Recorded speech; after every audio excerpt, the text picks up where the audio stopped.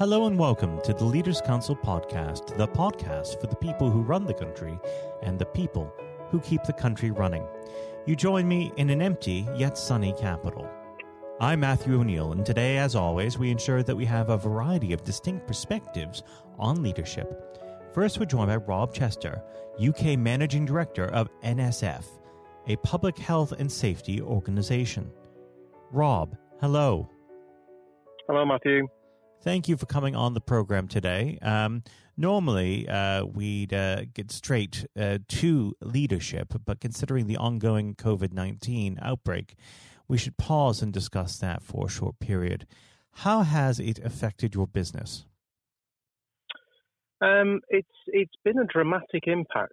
I'm someone who has dealt with a lot of crises in my career, but I've never quite seen anything like the last 3 or 4 weeks in business. It's been a very traumatic, very difficult time. Now, we're lucky in that NSF International, we have quite a diversified business. So unlike many businesses, we have still got quite a few aspects of our business that are carrying on. But we've had some other parts of the business that are really heavily impacted. So yeah, it's certainly trying times, and therefore a discussion about leadership.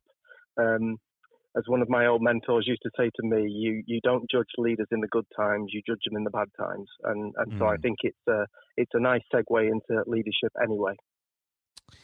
And what sort of actions have you taken to ensure social distancing within your workplace? Yeah, I mean, we've done, firstly, we always obviously look at and follow the government guidance as it gets produced and as it comes out.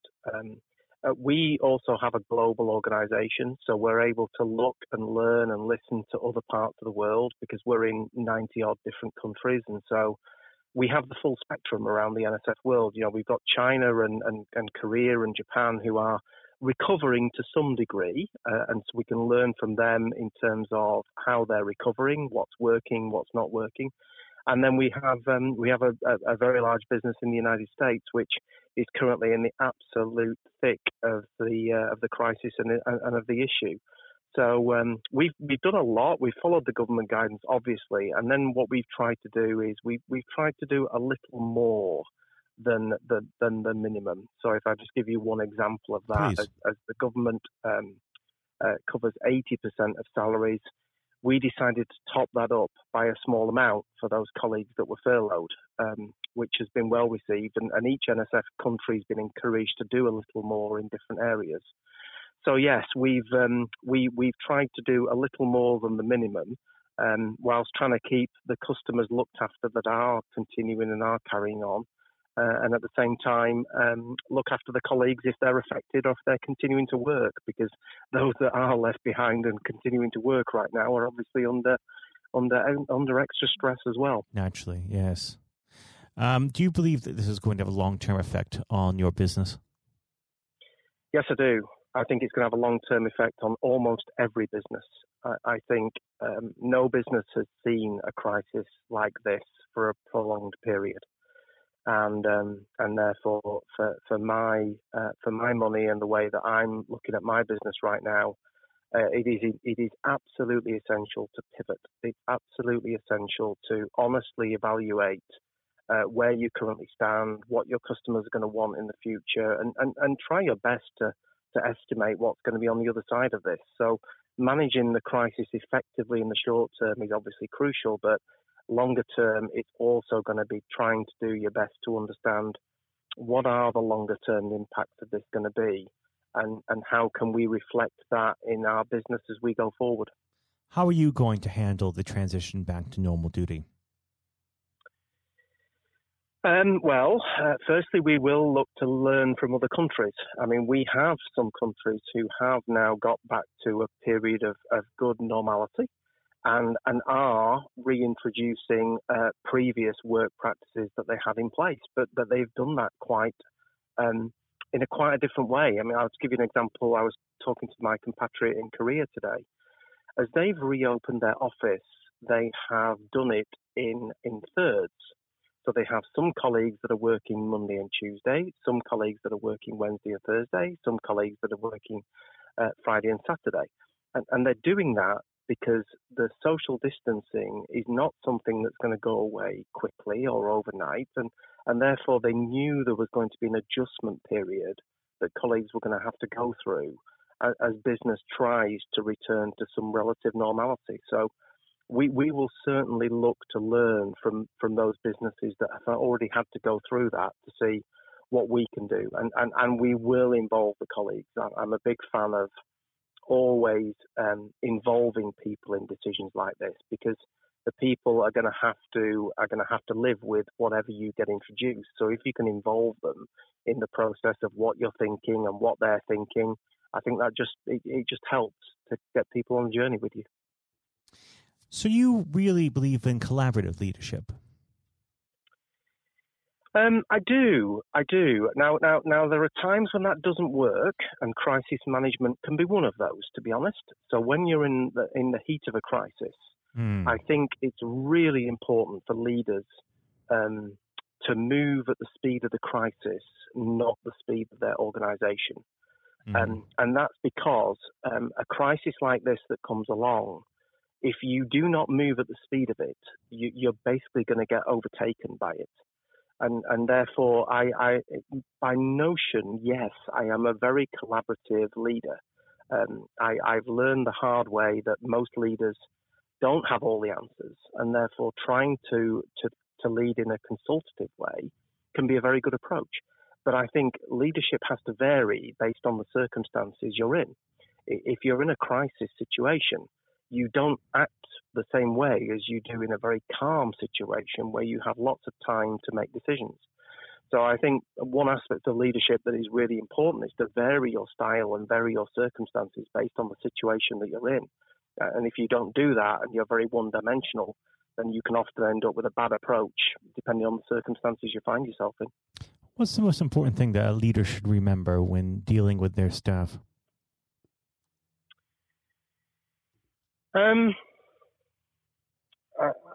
I don't think there's one thing. I mean, obviously, honesty is, I think, always the bedrock of any relationship with employees and employers. I think it's really important that honesty and dealing with people as straight as you possibly can is really crucial.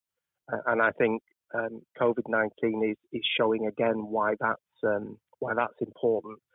There isn't much of a point glossing over situations like this. People are looking for honesty. They're looking for transparency about how you're making decisions and what you're doing.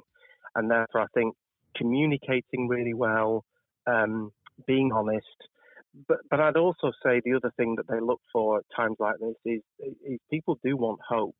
You know, they do want to know that on the other side of this, there is going to be a business there that's going to have a good future. So I think it's a mixture of honesty, good communication, but also a hopeful view of the future and how it's going to pan out. Let's go back to the very beginning of your career when you first started out your working life. Were there any particular influences on you, whether they be role models or circumstances that formed the way that you lead today? Oh, that's a very good question. Yes, I mean, my father was the biggest influence on me, and he told me several things as a young man that I really I've tried to live by through my career. One of the things he told me very early was back to the point about leaders not having all the answers. I remember him saying to me when I was about a 17-year-old, look, Rob, the two most important questions you can ask in your career when you have a problem is, number one, who's had that problem before? And number two, what did they do about it? Because most people don't do that. When they're faced with a problem, they think that no one's ever faced that problem before. And that will categorically be wrong. So the first thing you should think when you get a problem or an issue is, who can you go and learn from? Who's had a similar challenge before, and what did they do about it? I lost my parents when I was very young, but I was also very indebted to my Uncle Albert, who was brilliant to me as a youngster. And I remember, because I'd lost my mum and dad by the time I was 18, and he took me to one side and told me the story of so many influential, famous people who had lost parents when they were very young. And that transformed me as a lot.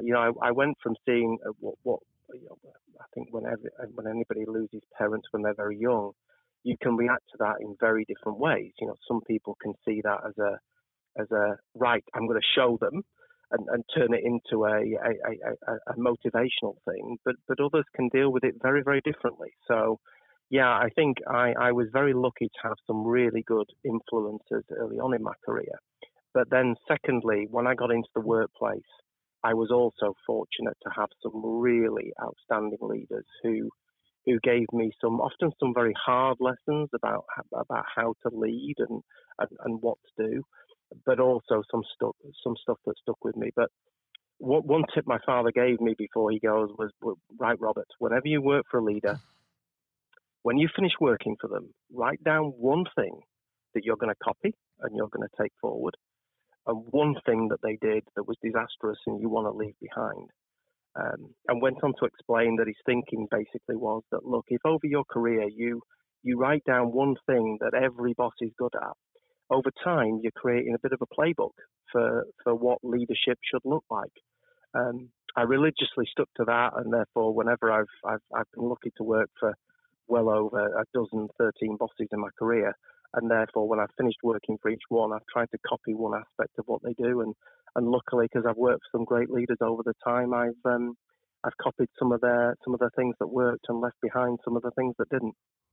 Well, I have to say it's been an absolute pleasure discussing leadership with you, and unfortunately our time together has drawn to its close, but I'd love to have you back on the program at some point when we have a bit more time to chat, because you're an absolutely fascinating chap to have a conversation with.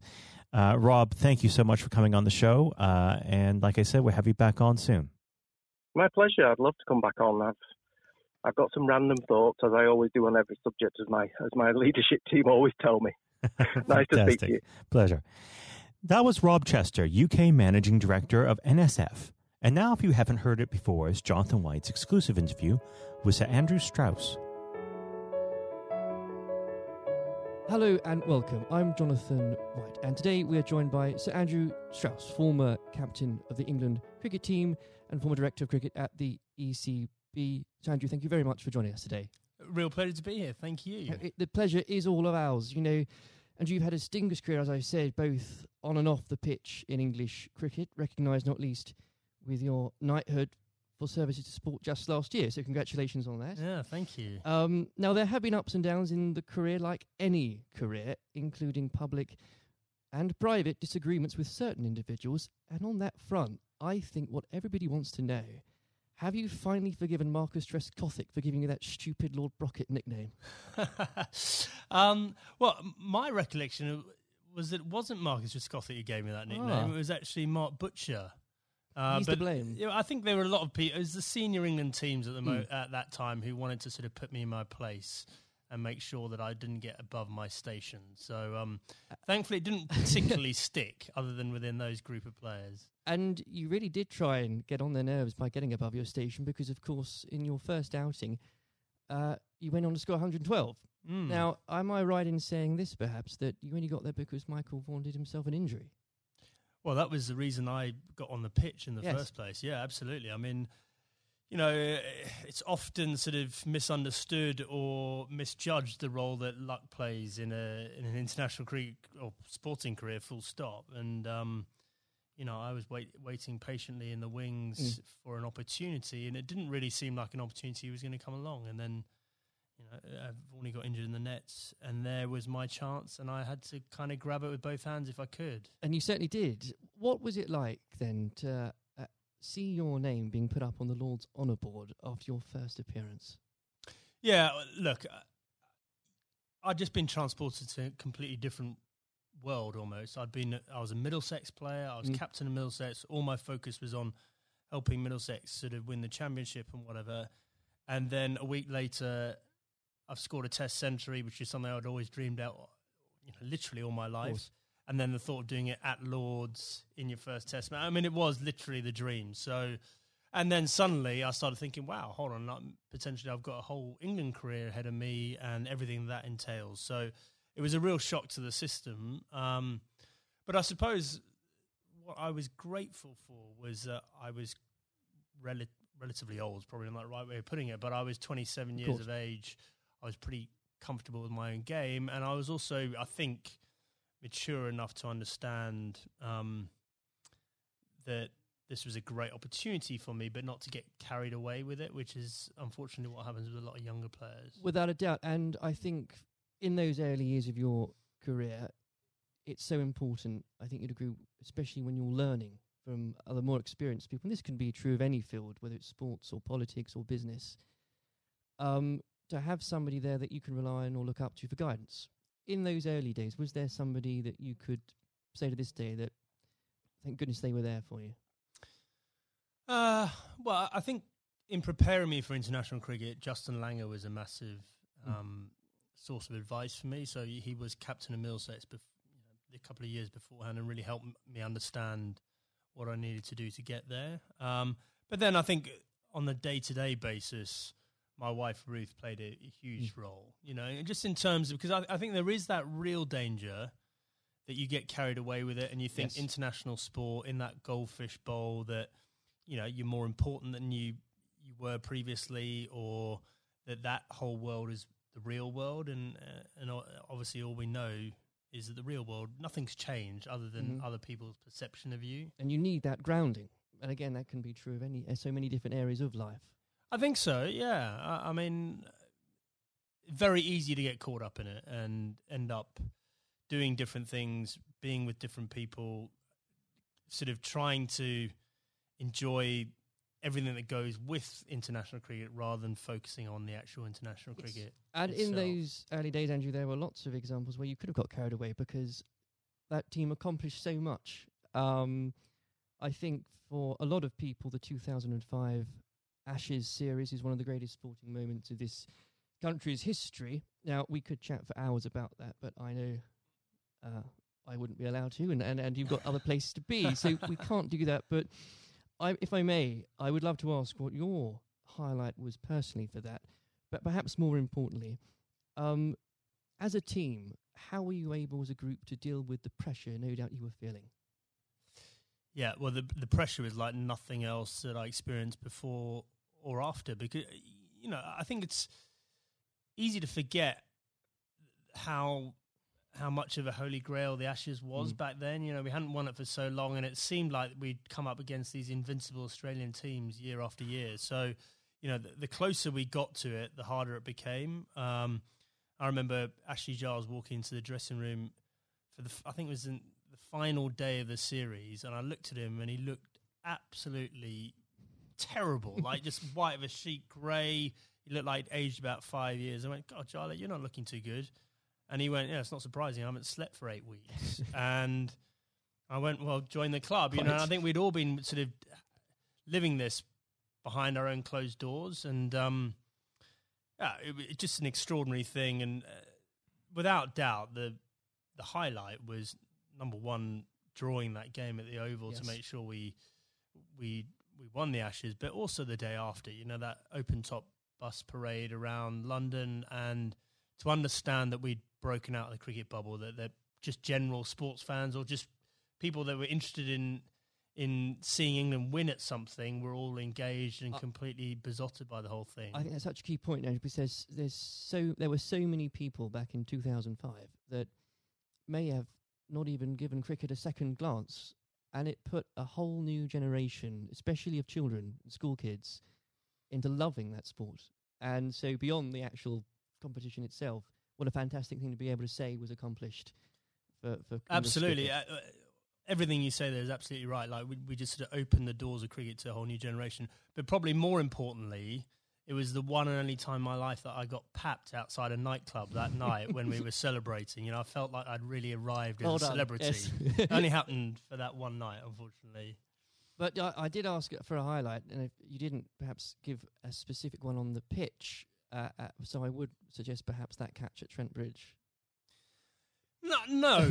I mean, the catch at Trent Bridge was, you see a ball, you stick out your hand and it goes in. I think my personal highlight was I scored 100 in that fifth test match under real pressure, and that was one that, that wasn't a moment. That was a number of hours, and I had to dig pretty deep to do that.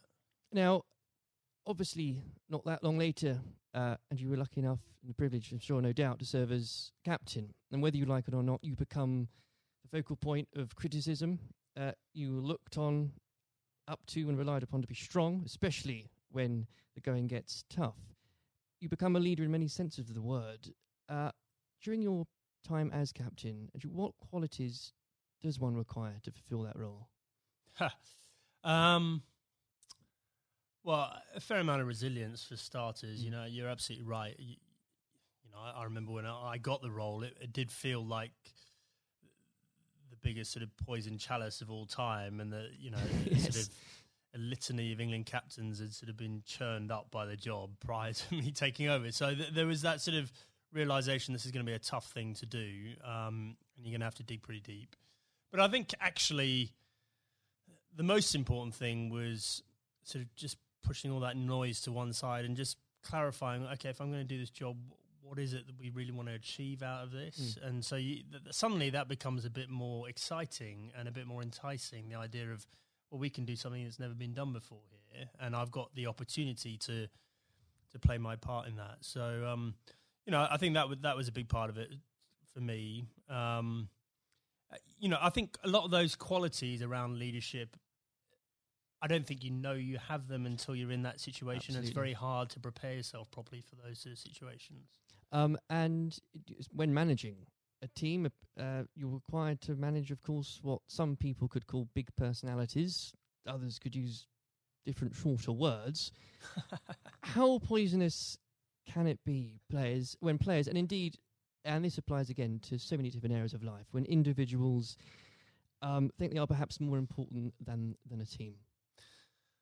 Well, I think probably worth broadening out that a bit. I think there are all sorts of different people that you have to sort of contend with in a team environment, and the job of the leadership or the management is to try and sort of gel them all together and get them bought into what you're trying to do and whatever. So, there are some people that are a bit more self-absorbed. There's some people that are slightly more maverick in the way they view the world. There's some people that are very quiet. There's some people that are, perhaps very worried about what might go wrong. And so you've got to try and understand all these people individually and try and get the best out of them.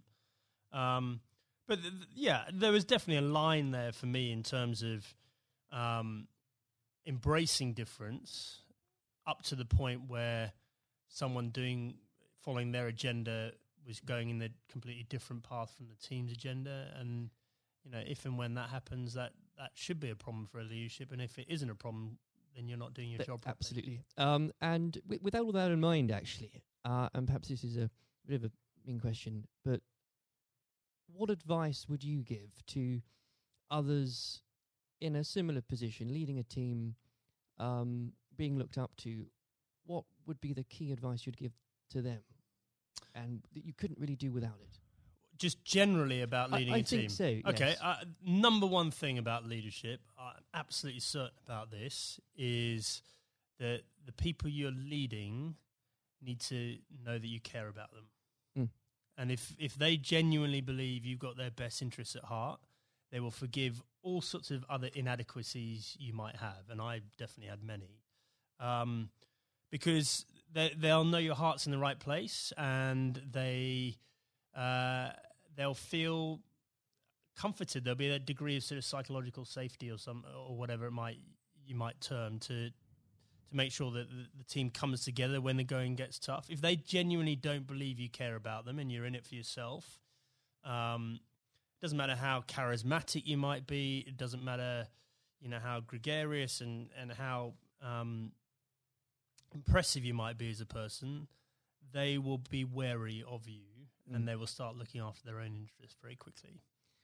Now, in 2015, obviously, you were appointed as Director of Cricket at the ECB. You took some pretty major steps early on. You brought in Trevor Bayliss as coach, was brought in. You put a much greater emphasis on limited overs cricket. Now, in the abstract, what had you identified that needed to be changed for English cricket? And were there qualities that you had developed, you'd found out you had as England captain, that you were able to bring over the job? Okay, so the first thing was we had this unbelievable opportunity of the World Cup on home soil in 2019. I was sick and tired of watching us make the same mistakes in World Cups, and this includes my time as captain. We just kept on sleepwalking our way into it and pretending everything would be all right on the night, and it never was. And so I definitely made it our priority to win that 2019 World Cup. I thought that was more important than anything else that was going to be taking place in my tenure. And I knew in order to do that, we had to completely shift our perception of white ball cricket. Quite a radical shift from what we were coming from. Yeah, but the rest of the game had moved on. And the rest of the game had understood that white ball cricket was playing an increasingly important role in both financially, but also in terms of players' focus and interest. Yes. And we had to move. In fact, we didn't have to move at times. We need to get ahead of the time. So, we had to completely shift both our philosophy, but also the way we played in order to do that. And I was very lucky having both Trevor Bayliss and Owen Morgan, who were prepared to sort of role model that and lead that through. And the second part of your question around what had the England captaincy sort of done to prepare me for the role, I think I was comfortable leading. I knew the environment. I knew what I was getting myself into. And in the early days, I could leverage some of the relationships that I had with the players. But actually, I found it a very different challenge because you are so far removed from what's going on the ground. Right. And so, you're relying on other people to have to, buy into what you want to happen and then do it themselves. And often, in different time zones in different parts of the world. So that was a very new experience for me. Well, I think the strategy paid off. And I don't know about you, but when watching that World Cup final, again, as so many people did in this country, it's once again inspired another generation of especially school kids who, again, might not have given cricket a second look, who have now become avid cricket fans. I know of some, and what a wonderful thing that must be. Yeah, it was an incredible day, wasn't it? I mean, I think in our vision, like when we're talking about the opportunity of winning the 2019 World Cup, I had this vision in my mind of Lords on a sunny day and a close finish and the incredible kind of, emotion that went with it. No one could have dreamt how it played out. I've never seen anything. I've never seen a game of cricket like that in my whole life, and for it to be the World Cup final was quite extraordinary. I know some fantastically avid cricket fans who were Googling there and then what exactly the rules became, because so was I, actually, yeah. Absolutely. Now, Andrew, in your wife's memory, you established the Ruth Strauss Foundation last year. In doing so, whether you'd admit it or not, yourself and the foundation has become an inspiration to thousands, husbands and wives, mothers and fathers, sons and daughters. Please do take some time, if you wouldn't mind, Andrew, to explain to the listeners the work the foundation does and what it's been like to lead a project like that. Yeah, thanks. Well, look, I mean, we obviously had a very tough journey as a family. First of all, Ruth being diagnosed. Ruth was someone that was always well. You'd never think she was going to be someone that was sort of laid down by cancer. And for us to find out that she had lung cancer was extraordinary. She'd never smoked a cigarette in her life. And I think we all had this perception of lung cancer being a smoker's disease. Absolutely. And so just having gone through the experience and obviously some very low times and us coming to terms with the fact that Ruth had stage 4 cancer and she was going to die, we learnt a lot in that process. And thankfully we had time for me to speak to Ruth before she died about legacy and what we could do to make something positive come out of this experience we'd all been through. And so after she died in December 2018, I came back and launched the foundation with two focuses. Number one, to fund research into these rare forms of lung cancer. These are the non-smoking lung cancers. 5,000 to 7,000 people each year in this country are diagnosed with these. No one knows why they're getting them, but they're on the increase, and it's young women that are affected more than men. Extraordinary numbers. Yeah, I mean, in the list of top 10 cancers, it's number 8. Rare forms of lung cancer, number 8. So it's not really rare. It's probably a misnomer, but it's, really lacking in funding and understanding. And then the second element, and probably this is in some ways more pressing, is to help cancer, anyone who's got cancer who has an incurable diagnosis, to help them and their families prepare themselves for death. And so in order to do that, we need to be able to find ways of them having open conversations with each other, because if you do this well, it should help the bereavement afterwards if you're well prepared for it. It's not something people like to do. I was very lucky that Ruth wanted to do it. But also we have to have that debate about the taboo of death and, you know, effectively how uncomfortable we are talking about it, and certainly how bad we are preparing for it. If you think for a moment about antenatal classes before you have your baby, like how we're preparing you for how your life's going to change, and we do nothing around death, even though we're all going to experience it in one way, shape or form. And, you know, I think as a society we need to be better than that. We've come a long way in so many different areas, and especially around mental health, and we can do better about death. There's no doubt about it. Well, I think the foundation is leading the way in breaking taboos on that front, because they need to be broken. I know the foundation is going out some events later this year, so if you could tell us about some of those, that would be... Yeah, so we've got a couple of big ones coming up. So the Westminster Mile, which is a very inclusive, if you're think about a marathon, but just think about just doing a mile of a marathon rather than 26. Sounds ideal. So we've got grandparents, we've got little kids, we've got people pushing prams, so that we're going to get as many people as possible to play their part in that and raise some funds. We've got the Red for Ruth Day at Lord's again, so that was an incredible day for us last year. Whether you were there or not, especially if you were there, I mean to say, but whether it was the photos in the papers the next day, what an I think it was the 15th of April, wasn't it? What an extraordinary day, and what an overwhelming day that must have been for you. Yeah, absolutely. Well, I mean, you know, an Ashes Test match is a big day anyway, and then for us to have that extra element of the Red for Ruth Day, and to see the wave of support, you know, it was just myself and the boys were incredibly profoundly affected by that in a good way. You know, we felt so much love and support there. And then the foundation is directly benefited hugely by the funds raised. And we want to take it up a gear this year and make it more of a community thing, not just the day at Lord's. I even saw some of the stuffiest members of the MCC, Andrew, wearing red. So what an extraordinary thing. Yeah, well, a lot of them wear red trousers anyway, I think. But no, absolutely. You know, they were right behind us. And, you know, we really want that to be something that's embedded in the English summer, just like the McGrath Foundation Day is in Sydney in Australia. Well, it's been a complete inspiration, and I very much hope we can talk about that perhaps late in a few months as well. Absolutely. Before we go, as I'm conscious of the time, it's also an exciting year for domestic cricket, not least because of the introduction of the 100, not without its critics, Andrew, I know you're a big proponent of it. The Blast has clearly shown that the short form of the game has brought cricket to a new and growing audience, exciting games. What do you say to those that ask, why do we need the 100 as well? Well, so the 100 is the most important step forward in domestic cricket in this country ever. And the reason for that is that increasingly, well, there's two things. First of all, we need to break out of the cricket bubble. So the Blast followers tend to be the same people that follow other cricket.